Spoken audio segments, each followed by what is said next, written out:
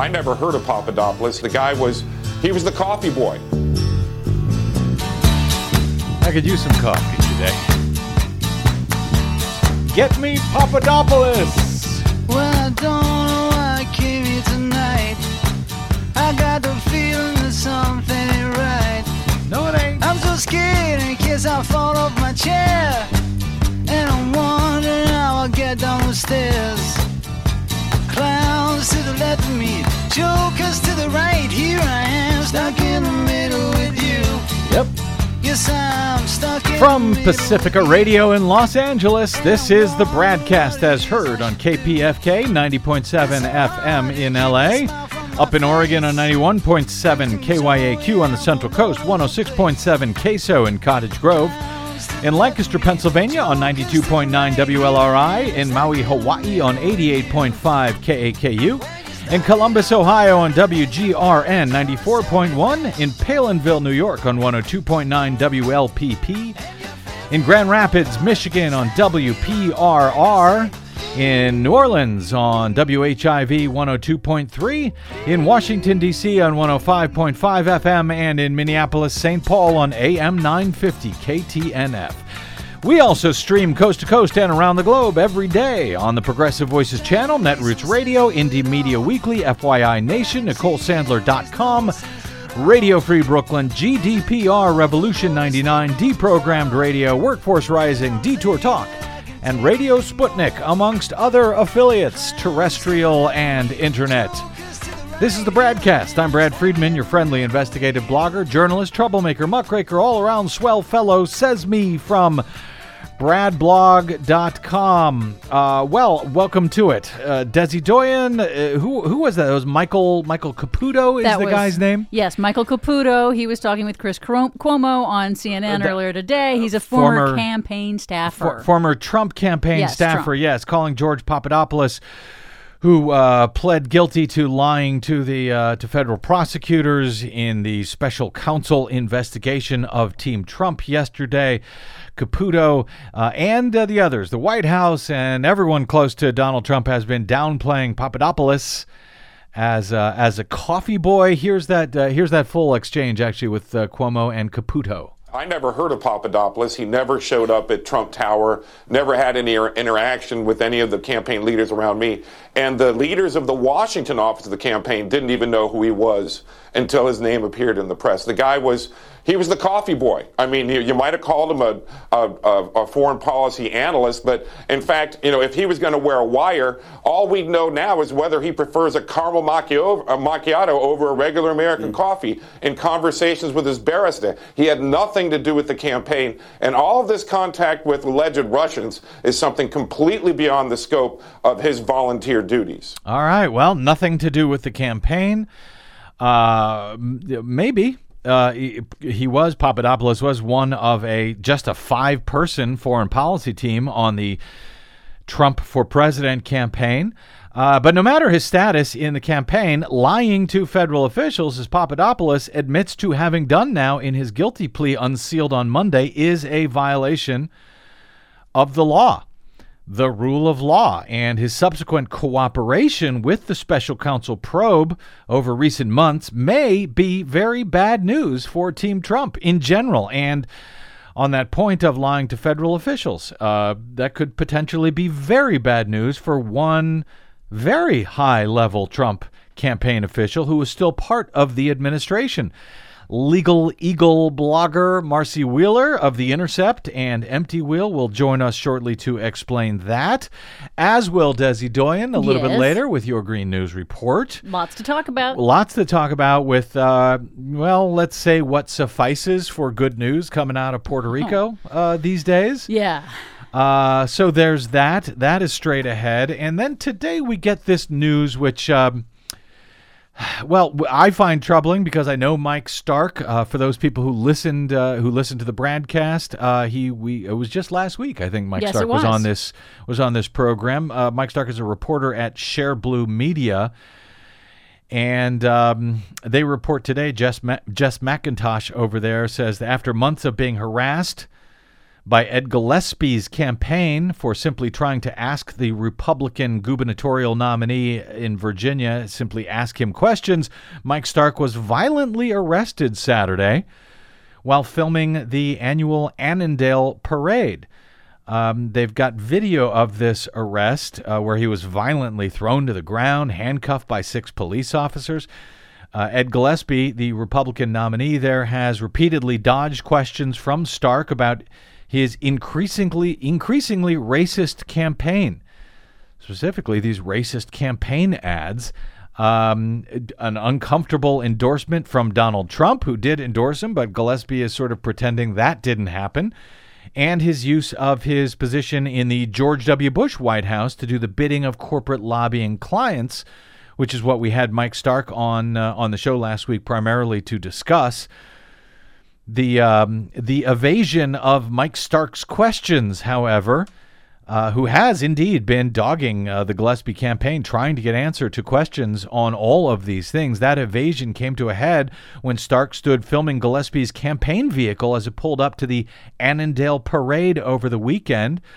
The Fairfax County Mason District police officer demanded that Stark cease filming the vehicle and that he move back farther than the 20-yard distance that was already separating him from the vehicle.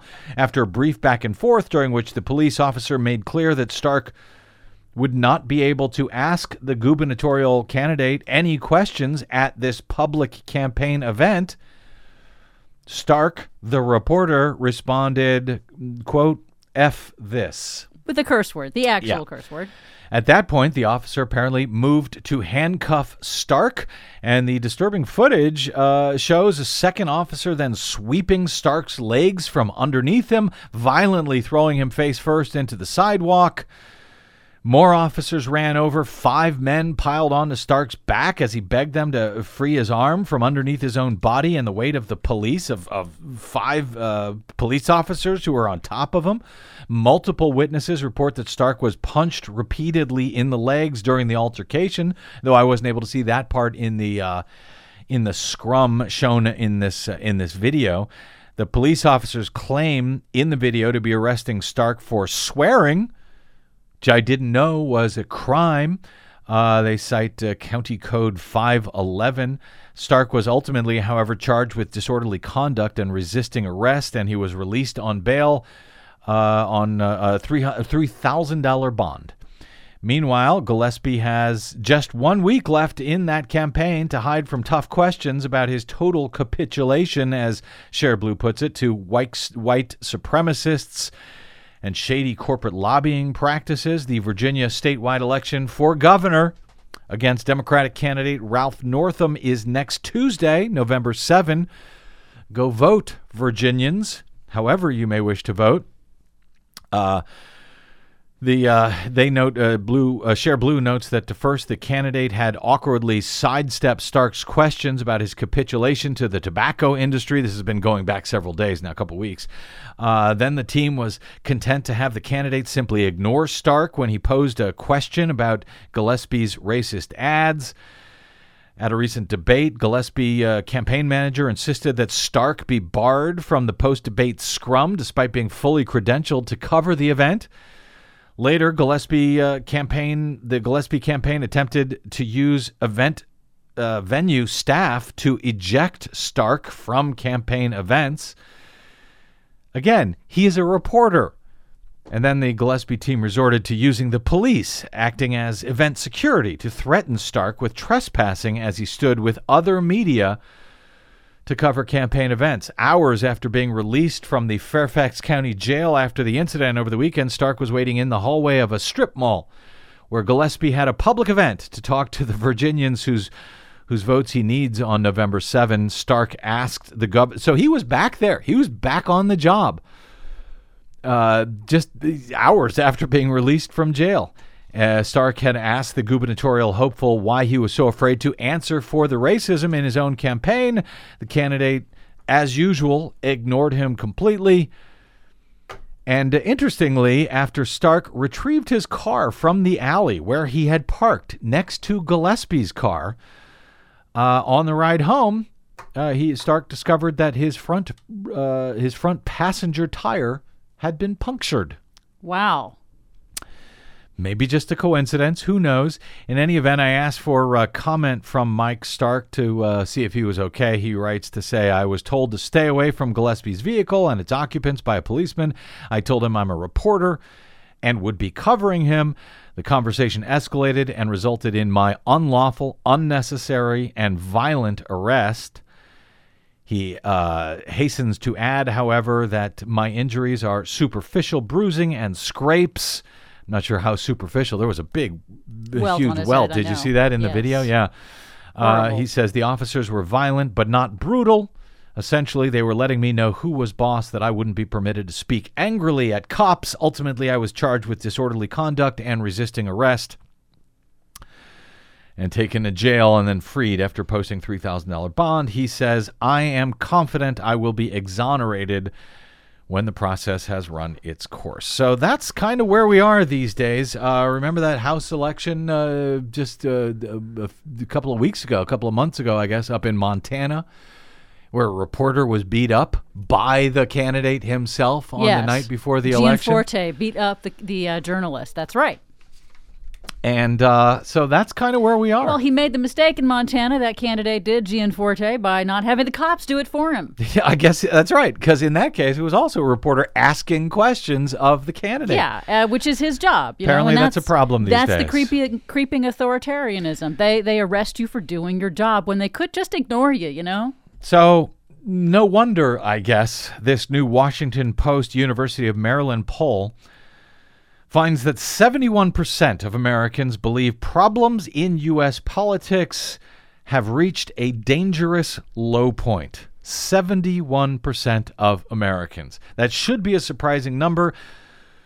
Somehow it isn't. And a majority of those see it as the new normal. This is what's most troubling. See it as the new normal, not just a temporary glitch in an otherwise fine system, according to Slate.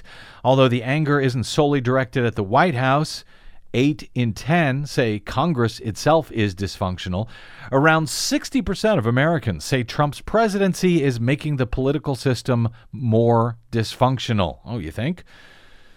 But here's where this gets interesting. When it comes to current political divisions, Americans say that things are at least as bad as they were during the Vietnam War. And that's, I guess, easy for people to say who, like myself, were too young to remember how things were during the Vietnam War. But the older generation that actually lived through that time, according to this poll, are more likely to see the current state of affairs in a negative light. 7 in 10 Americans say divisions are at least as bad as during the Vietnam War, according to the poll, and of those aged 65 and older, meaning those who were actually adults during that time, 77% say that divisions are at least as big as they were during the Vietnam War. Considering all these negative opinions about politicians, Slate writes, it's hardly seems surprising that Americans' views on whether their leaders are ethical and honest has reached at least a 3-decade low. Only 14% of Americans, just 14%, say they have a positive view on the ethics and honesty of politicians. That is down from 25% back in 1997 and 39% back in 1987. So from 1987 till now, that number has fallen in half, more than half, from 39% to 14%. When it comes to national lawmakers, a whopping 87% believe they largely do whatever is needed to win elections. 87% feel that way. And all of that is adding up to a marked decrease in the pride that Americans feel about their democracy. 18% of Americans said they were not proud of the way the country's democracy was working just 3 years ago. That number has now doubled to 36%. So hard to know if the indictments now of 3 Trump campaign officials unsealed this week might help Americans feel better about the way the country's democracy works, or worse about the U.S. political system. It is a sign Maybe in one regard that it's working, and in another it's a reminder that it is not working, that the system is broken. In any event, those questions may be unclear for the moment, but what happens if the nation's chief law enforcement officer, the Attorney General of the United States, is himself arrested and indicted? How will folks feel about the system then? Marcy Wheeler of The Intercept joins us next to discuss that possibility, which she says may now be more likely than ever, and much more. I'm Brad Friedman. This is your BradCast. Don't go away.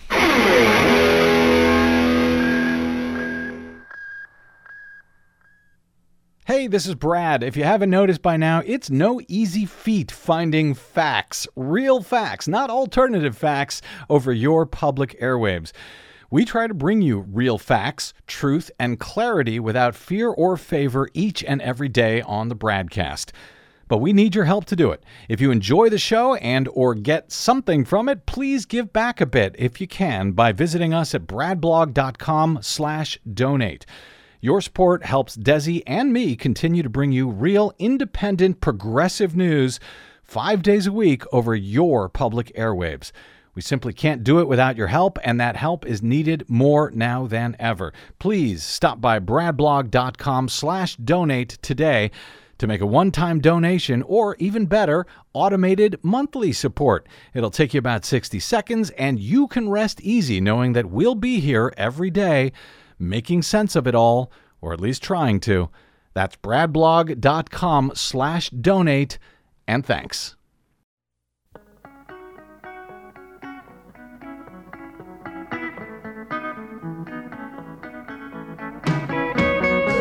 All right, welcome back to the BradCast. Brad Friedman from bradblog.com.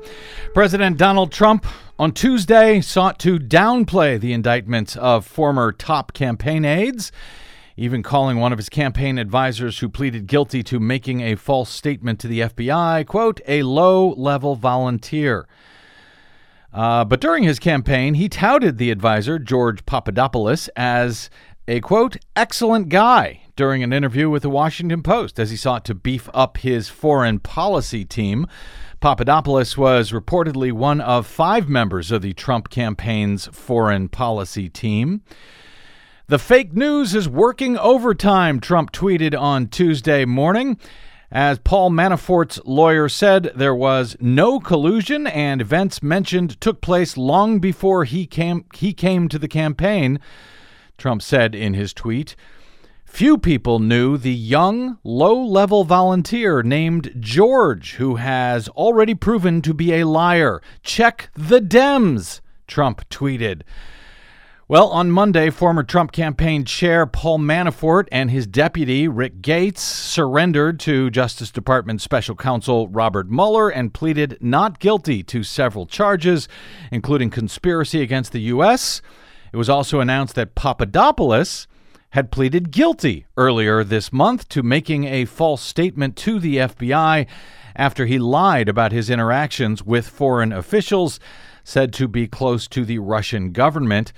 Politico reports that he admitted that he lied about his meetings with an unnamed professor linked to Russia who discussed, quote, thousands of emails and dirt on Hillary Clinton. That revelation, says CNN, is the campaign's clearest connection so far to alleged Russian efforts to meddle in the 2016 election. Now, Russia denies any effort to meddle in that election, and its foreign minister today described the charges as fantasy, the charges that they meddled, that is.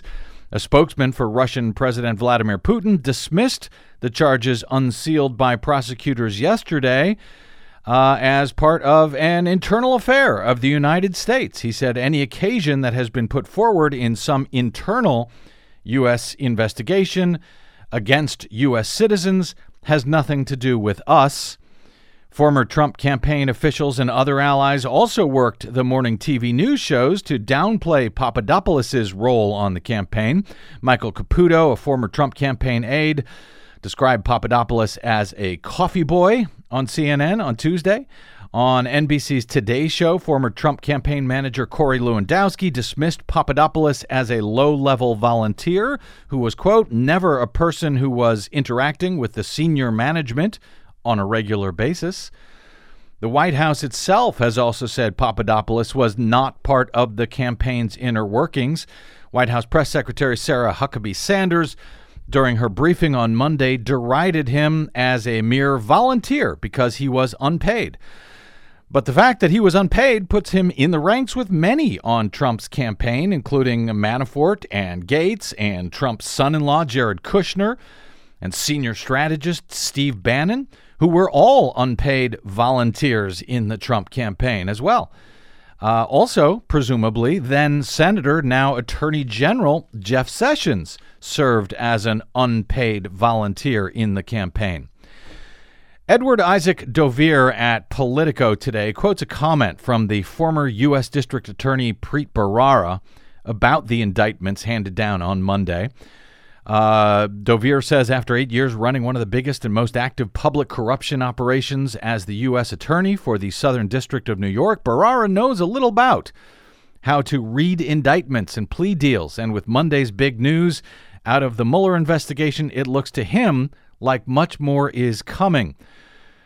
Hard to tell, he says, but the George Papadopoulos guilty plea tells us A, Mueller is moving fast, B, the Mueller team keeps secrets well, C, more charges should be expected, and D, this team takes obstruction and lying very, very seriously.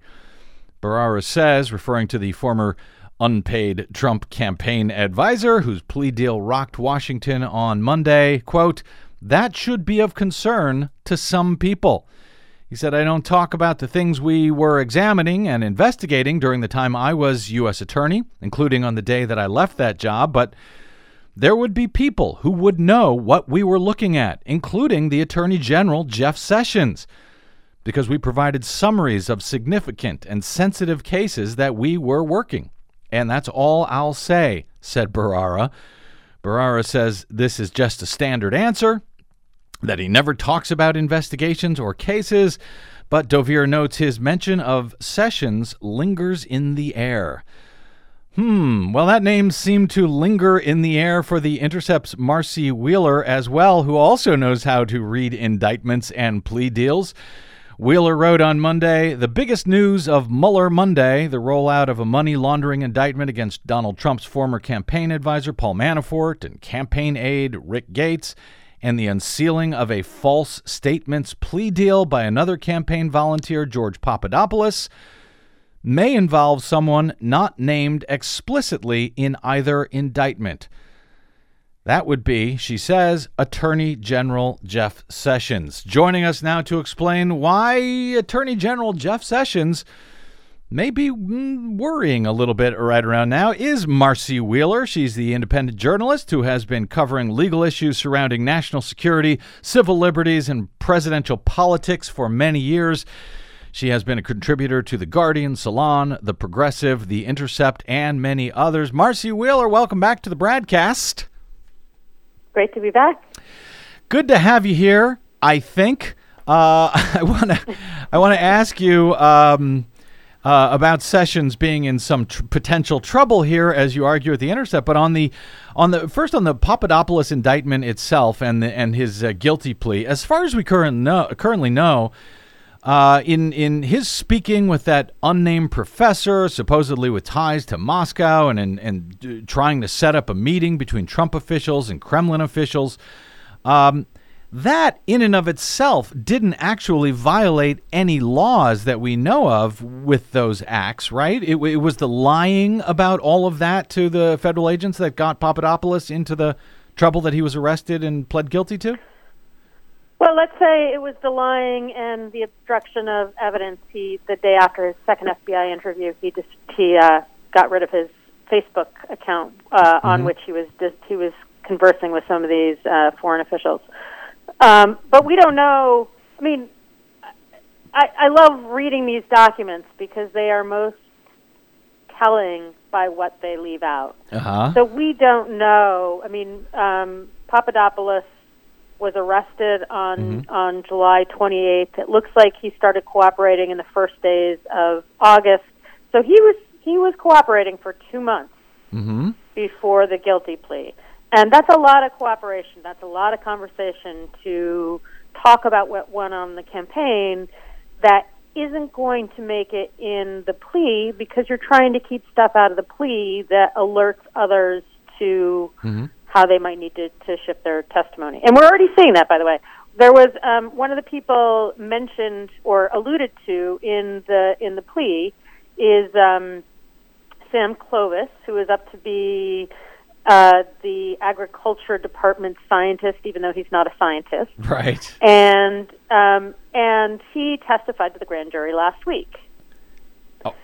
So we know that Mueller was not going to unseal this plea until after he got Clovis's testimony. And I will write, after I get off the phone with you, I'm going to write a piece about how we know that he lied to the grand jury or have good reason to believe he lied to the grand jury, and that his attorney, who's Victoria Toncic, who is this famously truth-challenged Republican wingnut. Yes, so she is already out there trying to tell others what he said to the grand jury in hopes that they can coordinate their story, because his story doesn't seem to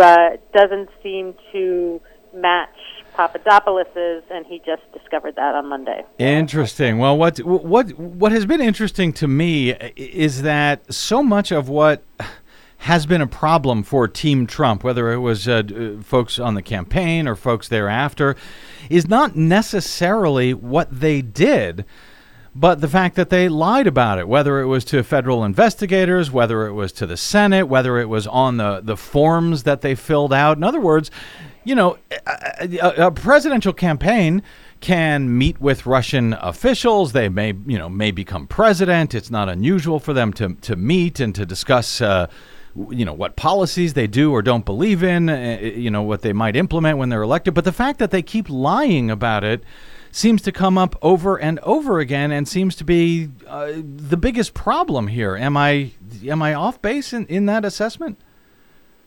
Thus far. But I think people are overly hasty when they claim that that's all there's going to be. Just because if Republicans worked with Russians known to have hacked Americans, whether they're Russians who later in the summer hacked Hillary's server or had hacked Hillary's server, or whether they're agents of the Russian state who were involved in the hack. If Republicans coordinated with them, then it is against the law, because it would have been accepting assistance in a political campaign from foreigners. So that's one thing. And if there was a quid pro quo, if Mike Flynn on December 29th agreed to relax not just the sanctions that Obama had imposed the day before, but the sanctions like the Magnitsky sanctions, which have already come up in the story over and over again, then you've got a quid pro quo. That is a problem. So we don't have that evidence. I want to be very clear. I'm not saying that has been proven yet. But I am saying we also don't have the absence of that evidence. What we have is, one of the things in the Papadopoulos plea, which I am amused by, is one of his false claims is what he believed he knew about emails he was told about by indirectly by Russians. Right. The professor who knew. Malta. Right. So we are told that his comments to the FBI about the emails are false, but nowhere in the plea are we told what he testified after he got his, after he agreed to cooperate, what he told other people in the campaign about the emails. And so we don't yet know for sure what he told them, and I think you also point out at Empty Wheel today, emptywheel.net, that we also don't know which emails they're talking about, or that he even knew that he was talking about. Correct? I mean, these could be emails that have yet to be released at all.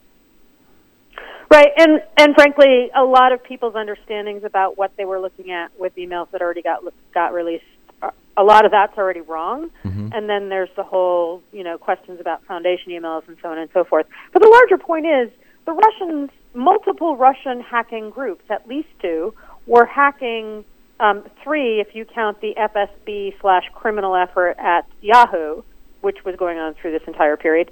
So you've got three hacking efforts on the part of the Russians, and we have no idea. I assume the IC has a fairly good idea of the universe of emails that the Russians stole, but you and I do not know that. And to suggest that we know what emails are being referred to at any given time, you don't know that, I don't know that. And are you more comfortable than you were, as I recall several months ago, that the evidence that has been presented, that it was actually the Russian government versus, I don't know, anyone else, or the freelancers out there? Are you more convinced now in the available evidence that whatever these hacks were, where we're talking about, whether it's the DNC or John Podesta or anything else, that those actually are tied to the Russian government? I think I was sufficiently convinced about the time that the ICA came out, although that's partly tied to information that I got through my own reporting. And I do think that there are third parties who have confirmed the IC's view.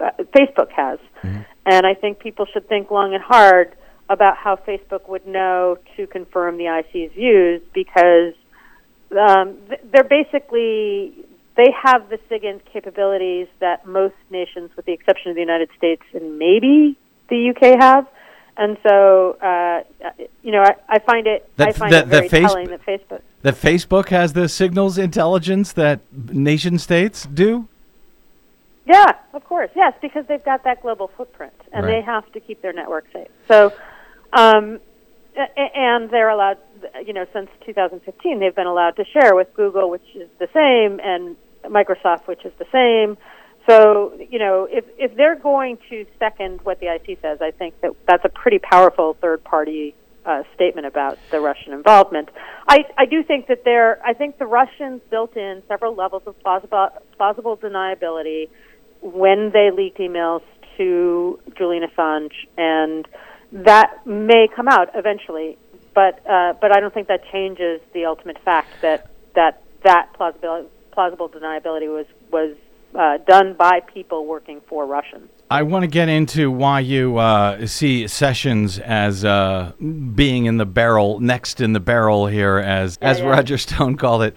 But there were also, you mentioned there were several months between Papadopoulos' arrest and his guilty plea, and then the unsealing of the documents on Monday. Is it reasonable to believe that Papadopoulos might have been wearing a wire and meeting with various targets of the probe during that interim over the last couple of months, Marcy Wheeler? It's possible, but I really discourage people from claiming that. I really do, and I do that partly because of several things that both the plea and his lawyers have suggested he was sharing information voluntarily. He was the kinds of information it sounded like he was sharing was answering questions about, say, the SIGINT. Partly you don't need to wear a wire anymore because these people are all doing business on Facebook. Like, it's all there. Facebook has it. They're going to make the same mistake that Papadopoulos made, which is thinking that if you delete a Facebook account after having 2 interviews with the FBI, it's going to be gone, because it isn't. There are so many ways for the FBI to collect the kind of information that 3 decades ago they used to have to rely on wires for.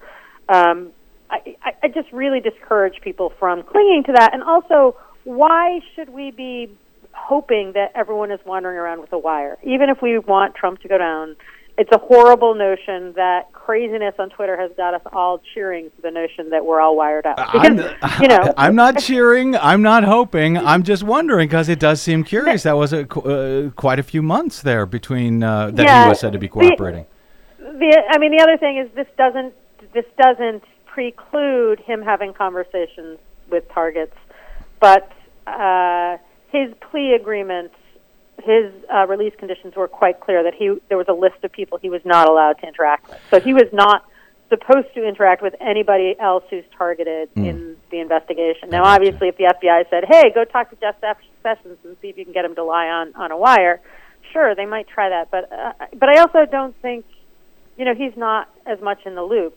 And so I don't think he would have had the same opportunity. He lived at least part of the time in Chicago. Well, yeah, and he was a low-level coffee boy, we've heard. So, all right, your suggestion at The Intercept that the worst news here from these indictments unsealed on Monday may be for Attorney General Jeff Sessions. That seems to start with this exchange between Senator Al Franken back in January and then Attorney General nominee at the time, Jeff Sessions, during his Senate confirmation hearing. And if there is any evidence that anyone affiliated with the Trump campaign communicated with the Russian government in the course of this campaign, what will you do?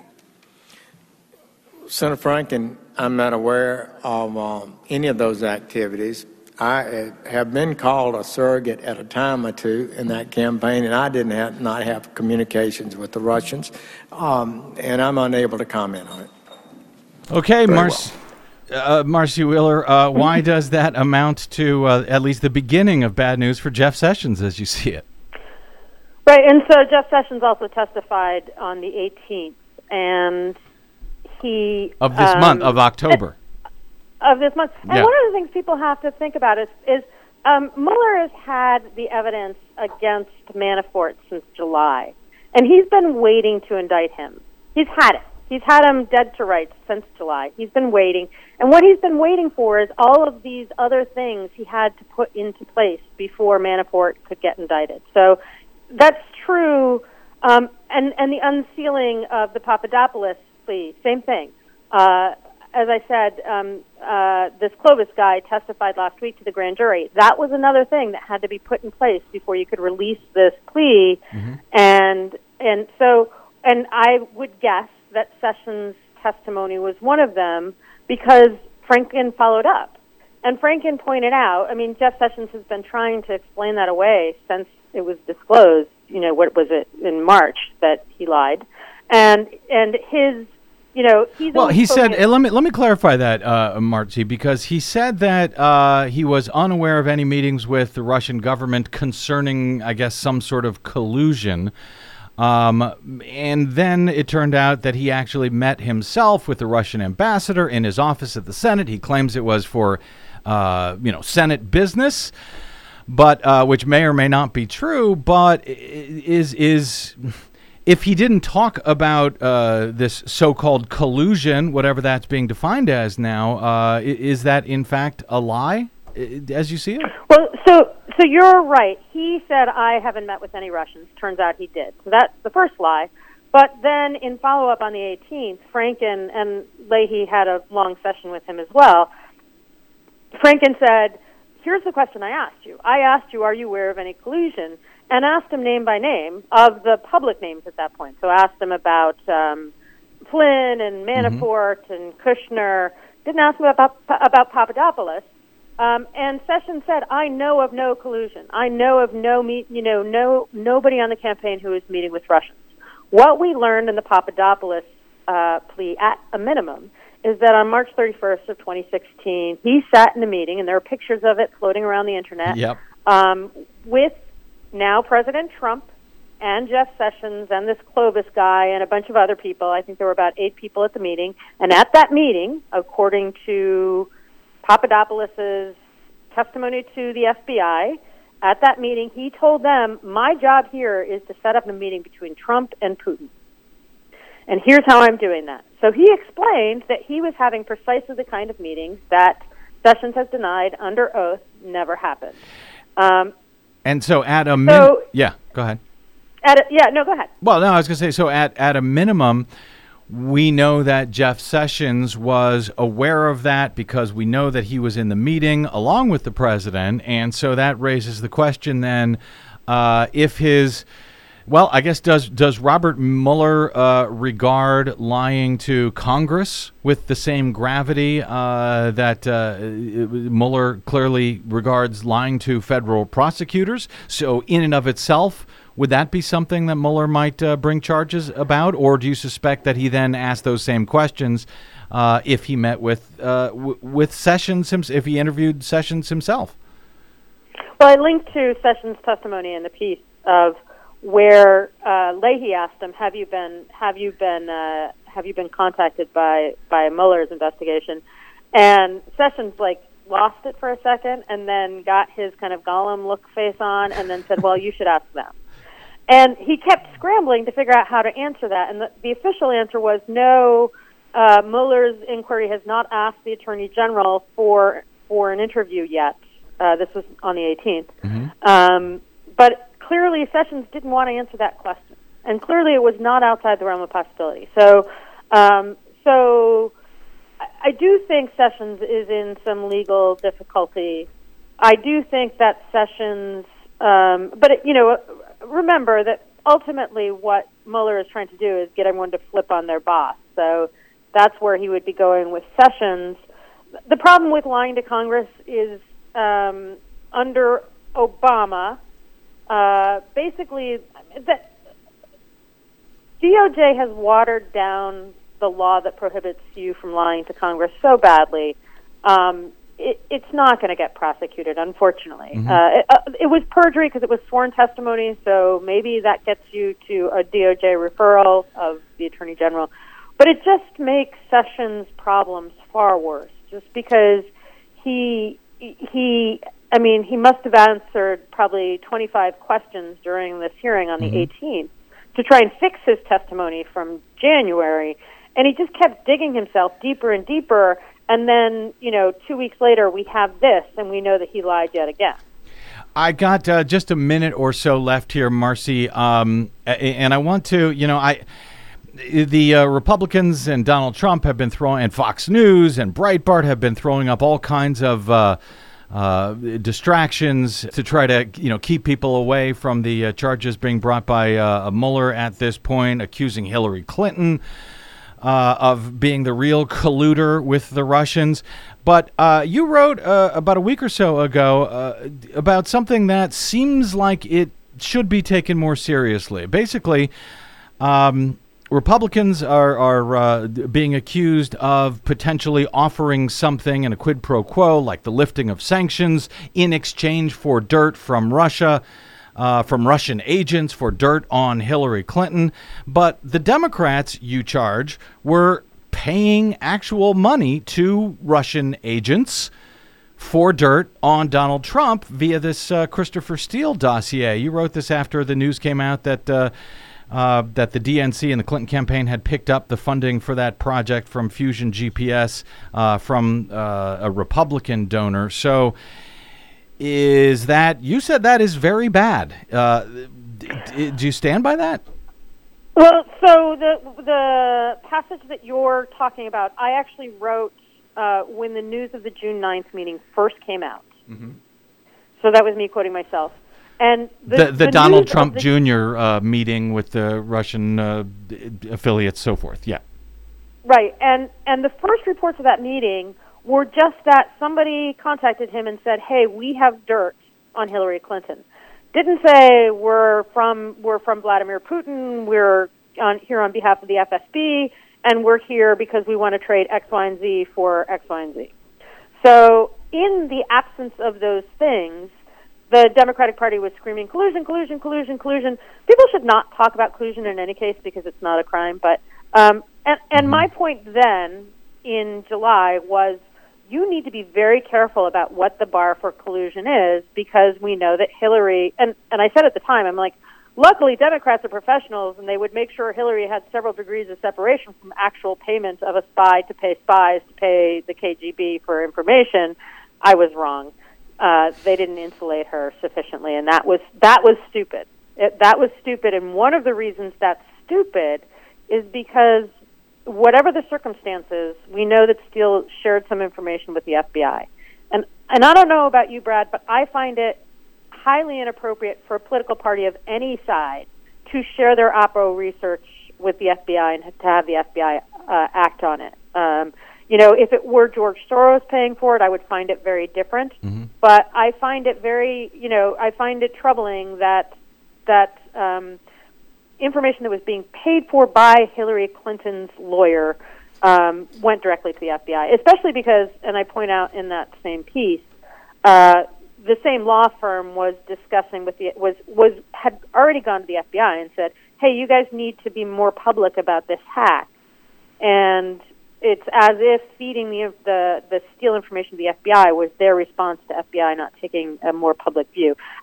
It's inappropriate. There needs to be a separation from political activities like that and the FBI. And it could have easily have been done, and then I wouldn't be complaining right now, but the Democrats didn't do it. So that's what I consider stupid. I do consider, you and I think, have had a good conversation here to say Papadopoulos pled guilty for lying. Mm-hmm. We don't know why he lied and why everyone keeps lying. There's some smoke there. I'm saying there may well be fire. We can't say there's no fire. I don't think either one of us is saying there's fire. I just think that everyone who opposes Trump has to be very careful about screaming fire before we have evidence of fire, and frankly, remembering that innocent until proven guilty. A lot of these people are just going to have been stupid. Yeah. A lot of people are just going to have done stuff that looked bad, and some of them did stuff that probably was really sleazy and possibly illegal.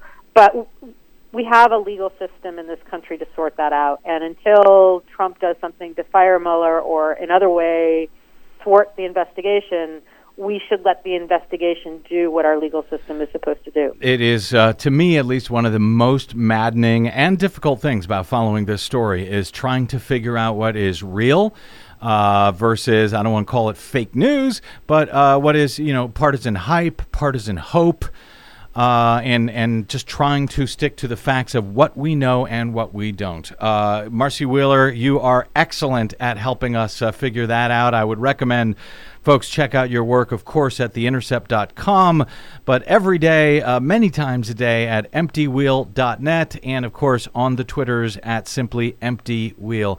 Marcy, really appreciate you joining us here today, and we will be bothering you again soon. So thanks for having me. Take care. You bet. Thank you, Marcy.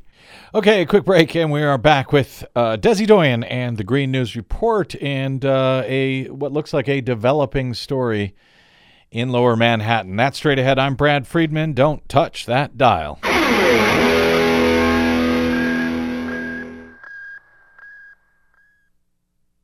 Hi, this is Desi Doyen from the Green News Report and the BradCast, both brought to you without corporate or political influence, because we rely on you to help keep us completely independent. Please drop by bradblog.com/donate today and help us stay on your public airwaves. That's bradblog.com/donate. You'll thank yourself later. I'll thank you now.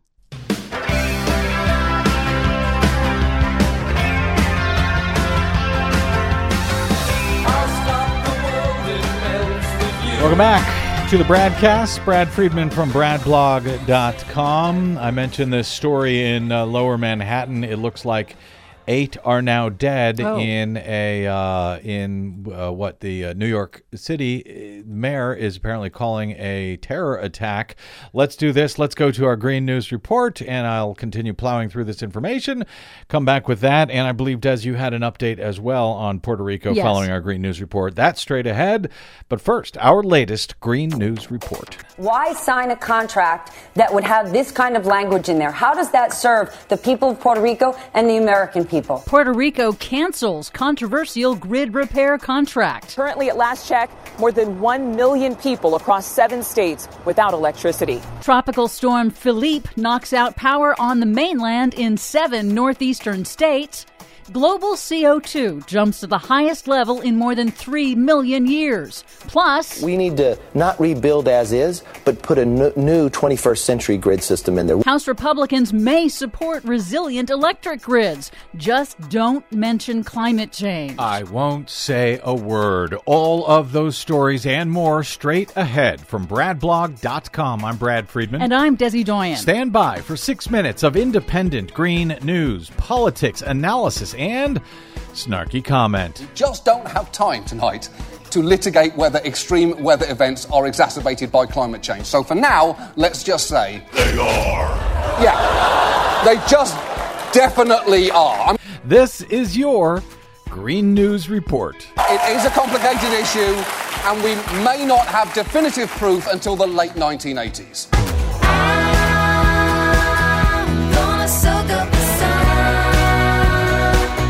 Okay, Desi Doyen, you say global CO2 is the highest it's been in 3 million years, but I thought CO2 emissions had leveled off and were even falling. Our annual CO2 emissions are leveling off, but with El Nino, global CO2 levels of atmospheric carbon dioxide have jumped at a record rate since last year to 403 parts per million. That's a level that's not been seen in at least 3 million years, according to the United Nations World Meteorological Organization. They warned Monday that the last time CO2 levels were this high, sea levels were up to 60 feet higher than they are today. I thought you weren't going to mention climate change. Power was knocked out to more than 1.5 million people across 7 states in the Northeast after a powerful punch from Tropical Storm Philippe on Sunday, with hurricane-force winds that knocked down overhead power lines, which again raises the question of whether the U.S. should be burying power lines like Germany does.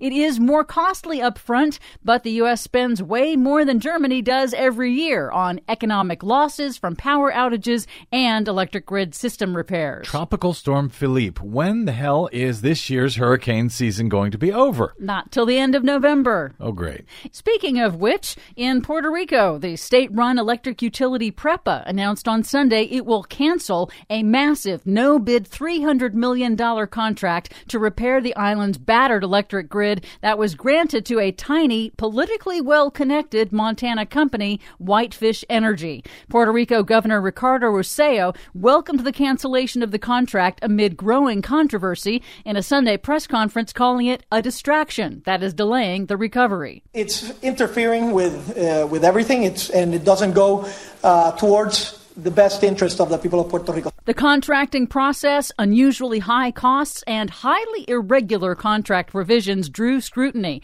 like a provision explicitly blocking government audits or reviews of the costs or profits in the contract. The contract is now the focus of multiple investigations in the Department of Homeland Security, in Congress, and reportedly also an FBI inquiry. Good.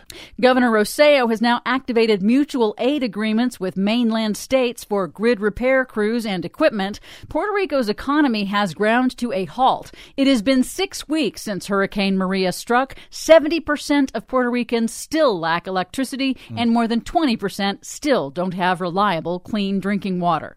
But some good news, solar energy company Tesla's first microgrid system in Puerto Rico is now up and running at a children's hospital. The system combines solar panels and a large-scale battery and generates all of the hospital's power needs without the grid. Day and night. Exactly.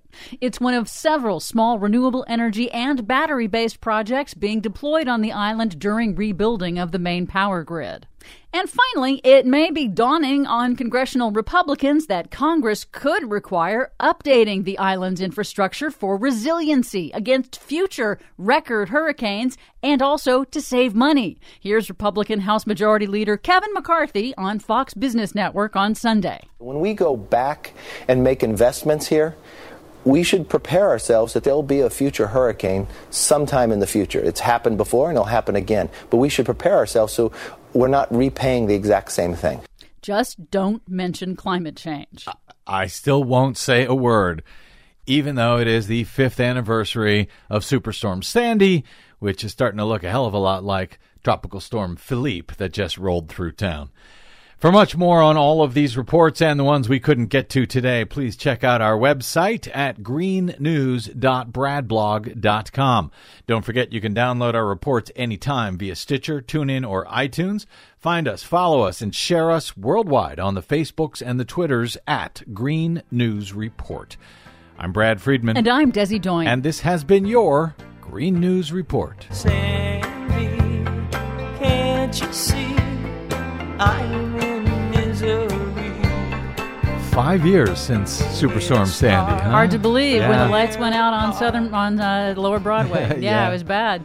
So I did have a follow-up. Yep. There was supposed to be a big House hearing on Wednesday with the mayor of San Juan, Carmen Yulín Cruz, who's been very critical of President Trump and the federal government response. Also supposed to have Brock Long. Talking about after Hurricane Maria down in Puerto Rico. Yes, yes. And Brock Long, the director of FEMA. They were supposed to talk about FEMA's preparedness and emergency response capabilities. And when Mayor Cruz landed in D.C., D.C. for that hearing last night, she was told that they had canceled that She got all the way to D.C. for this testimony, and then they canceled it? Yes. Wow. No explanation. We don't know why the hearing was canceled. None whatsoever. No idea if they'll even schedule another one. Psych. Indefinitely postponed. Yeah. Wow. Okay. Thank you for that update, Desi Doyen, and for the GNR as always. We're been following this story that has been popping my phone up throughout the past hour here. An attack in Lower Manhattan.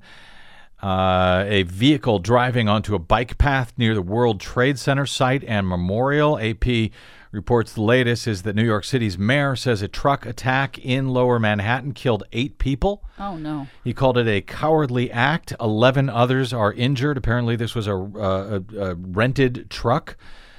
Mayor Bill de Blasio says the attack on a bike path near the World Trade Center, quote, was an act of terror and a particularly cowardly act of terror aimed at innocent civilians. New York Governor Andrew Cuomo called it a lone wolf attack. He says there's no evidence to suggest it was part of a wider plot. Witnesses described a chaotic scene of a white pickup truck hitting bicyclists on that path near the World Trade Center site and then slamming into a school bus. 2 children apparently were injured. They say the driver got out of the vehicle, out of the truck, brandishing what appeared to be a gun in each hand. The suspect was shot. He has been taken into custody. We have no word on his condition. 2 guns were found, I guess, at the scene, a pellet gun and a paint gun, reportedly. So those guns that he had in each hand were fake guns, but it was a very real attack with 8 now dead in Lower Manhattan. We will keep our eyes on that in the days ahead, in the hours and days ahead. My thanks to our producer. We don't make the news; we just report it. Sorry to end on such a downer. Yeah. My thanks to our producer Desi Doyen, to Marcy Wheeler of EmptyWheel.net and the Intercept for joining us today, and to you for spending a portion of your day or night with us. If you missed any portion of today's program, you can, as ever, download it for free at bradblog.com or at your favorite podcast site like iTunes, wherever you get it. I hope you'll leave us a good review, nice comment, or not so nice comment, whatever. But those comments, hopefully good ones, make it a little bit easier for everyone else in the world to find us as well. You can drop me email. I'm BradCast at bradblog.com, and on the Facebooks and the Twitters, I am simply the Brad Blog. And as ever, my thanks to those of you who stop by bradblog.com/donate to help us continue to do whatever it is that we try to do over your public airwaves. Yes, your public airwaves each and every day. All right, that's it. Until we meet again, I'm Brad Friedman. Good luck, world.